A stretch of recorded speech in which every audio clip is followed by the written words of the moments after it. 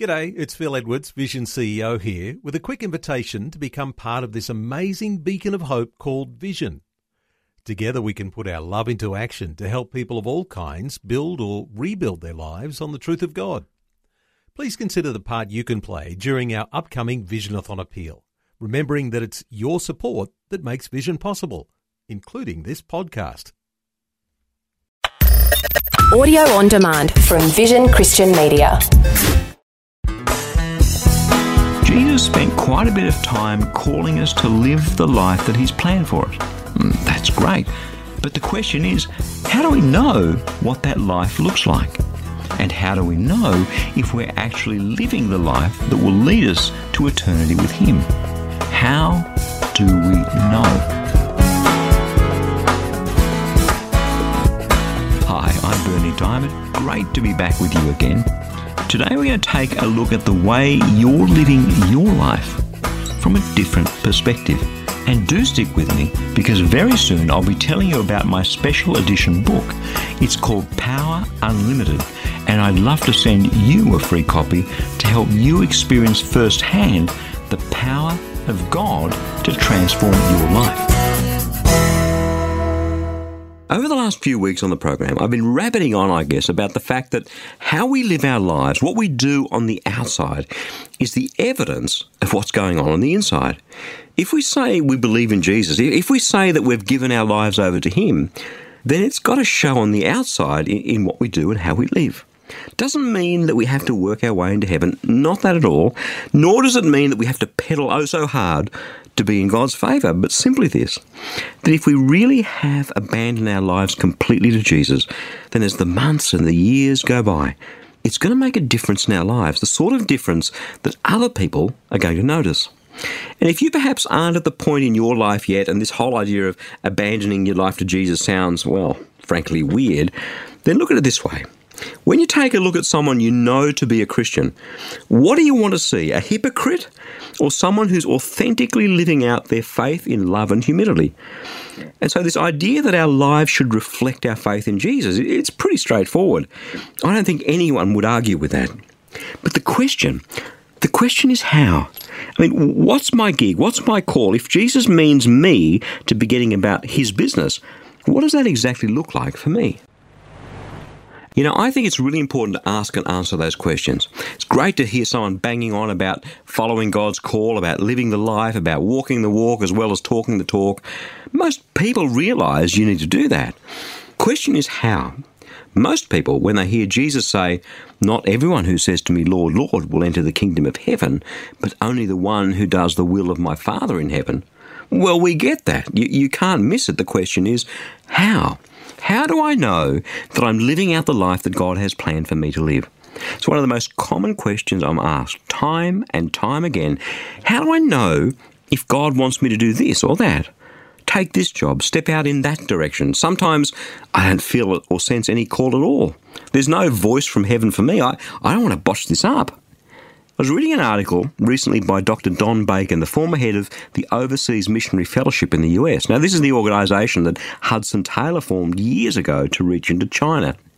Anyway, Don's article asks the very same question. This is what he says.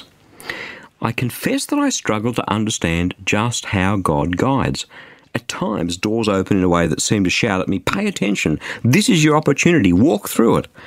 There are other times, however, when I feel as though I'm totally on my own to make a decision, and I don't hear a voice whispering in my ear, 'This way, walk in it.' I love it when some heavyweight like that has the same problem as me. It makes me feel, in part, normal. That's sometimes how it is for me. Sometimes it's so clear, my call to step into this ministry that I'm involved in now, to be sitting here in the studio chatting with you. It was so clear I could not miss it. But other times I pray and say, 'God, how do you want me to handle this particular situation?' And He doesn't give me a sense of that. I just walk into the situation and I do my best with who I am and what I have. There's a wonderful passage in 1 Corinthians chapter 3, verse 9 that says this, "For we are God's fellow workers." Literally, in the original Greek, we are labourers working together with God. And that is so consistent with what Jesus said to His disciples. Have a listen. John chapter 15, verses 14 and 15.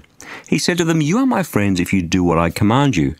I don't call you servants any longer because the servant doesn't know what the master's doing. But I've called you friends because I've made known to you everything I've heard from my Father. So there's this great sense of, on the one hand, God is God. He's not my buddy at an equal level. He's God. But we're not slaves anymore either. We're friends. He tells us what he's up to, and we are therefore his co-workers. Again, Don Bacon has this to say: God doesn't treat us merely as robots at the end of a remote control. Rather, there's a divine synergy between the Lord of the harvest and each of us individually in working out his plan for our lives. I like that. I think a lot of people stressing out and thinking to themselves, man, what if I'm not in God's plan? What if I've strayed off and I don't even know? What if God means me to be over there doing that, but I'm over here doing this? There's going to be trouble on that day of reckoning. And perhaps those things are actually true in your life. What we have to do is spend a bit of time praying with God, and we inevitably get a sense of whether we're in the middle of his plan or whether we've wandered off. But you know, I don't think sometimes that we give God enough credit. Imagine you were God, loving and gracious, all your anger for my sin poured out on your Son on the cross instead of me, so that I might be forgiven. And imagine I came to you, all torn up inside, realizing I'd wandered off, asking for your forgiveness, asking you to show me what you have planned for my life, what you want me to do. Okay, you're God. What would you do? How would you respond to me? Wouldn't you be absolutely delighted to reveal your will and your plan to me and show me how I can join hands with you in your world and your plan for this world? Come on, give God some credit. Don Bacon again says this. He says, I'm persuaded that God will guide us, but the defining of any so-called God-given assignment is a process that includes us as well as the Lord. I believe that it's important for us to pray about what we should do, to read the scriptures carefully, to make sure that our motives and overall values are in alignment, and to seek godly counsel as well. But I also believe that we need to take more responsibility for our part in the decision-making and believe that in the process, God's will be at work as well. You know, that's so liberating. See, God's in this. Just relax. Get close to him. Step out in faith. You know something? If it's not his direction, he'll close the door. To some people at a certain time, he speaks clearly, and to others, he never speaks. Dave Busso is someone I've come to know over the years. He's the founder of a large global ministry now called Opportunity International. It's a microfinance ministry that creates something like one job every 20 seconds or something amazing like that in the developing world. And Dave has this most stunning entrepreneurial ability to spot an opportunity, to develop it, to raise the funds and to get it off the ground. He's done that countless numbers of times. He said to me once, he said, you know, I've never had some great epiphany. He just uses his God-given ability, spots something, and goes and does what God made him to do. Most of the time it works, and on the odd occasion it doesn't. See, for Dave, God's programmed his will into Dave Busso's DNA. It's just the way that God works through this man. He knows who Dave is, and that's how God communicates with him. There's a beautiful statement in Hebrews chapter 11, verse 6. It says, without faith, it's impossible to please God.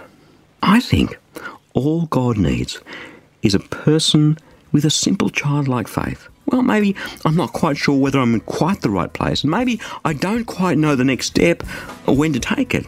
But that's all right, because God knows. And Proverbs chapter 16, verse 9 says this, in his heart a man plans his course, but the Lord determines his steps.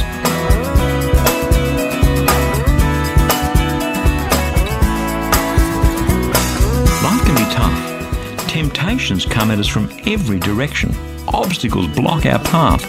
So if you truly want to live your life for Jesus, what you need is power. Real power, supernatural power. That's why I love to send you our special edition book, Power Unlimited. Because if you believe in Jesus, then the truth is that you have all the power you need to overcome temptation and sin and to shine the light of Christ into this dark world. God's Word, my friend, is alive and active. Amen? So I'm praying that He'll help you experience firsthand the unlimited power of God to transform your life through this book. You can request your free copy right now. Just stop by at christianityworks.com or give us a call toll-free on 1300 722 415 and we'll send it straight out to you in the post. Again, that's christianityworks.com or 1300 722 415. Thank you so much for joining me. I'm Bernie Diamond, and I'll catch you again same time tomorrow with a different perspective.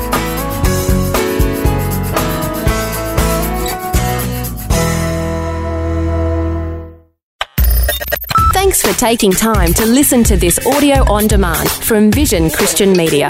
To find out more about us, go to vision.org.au.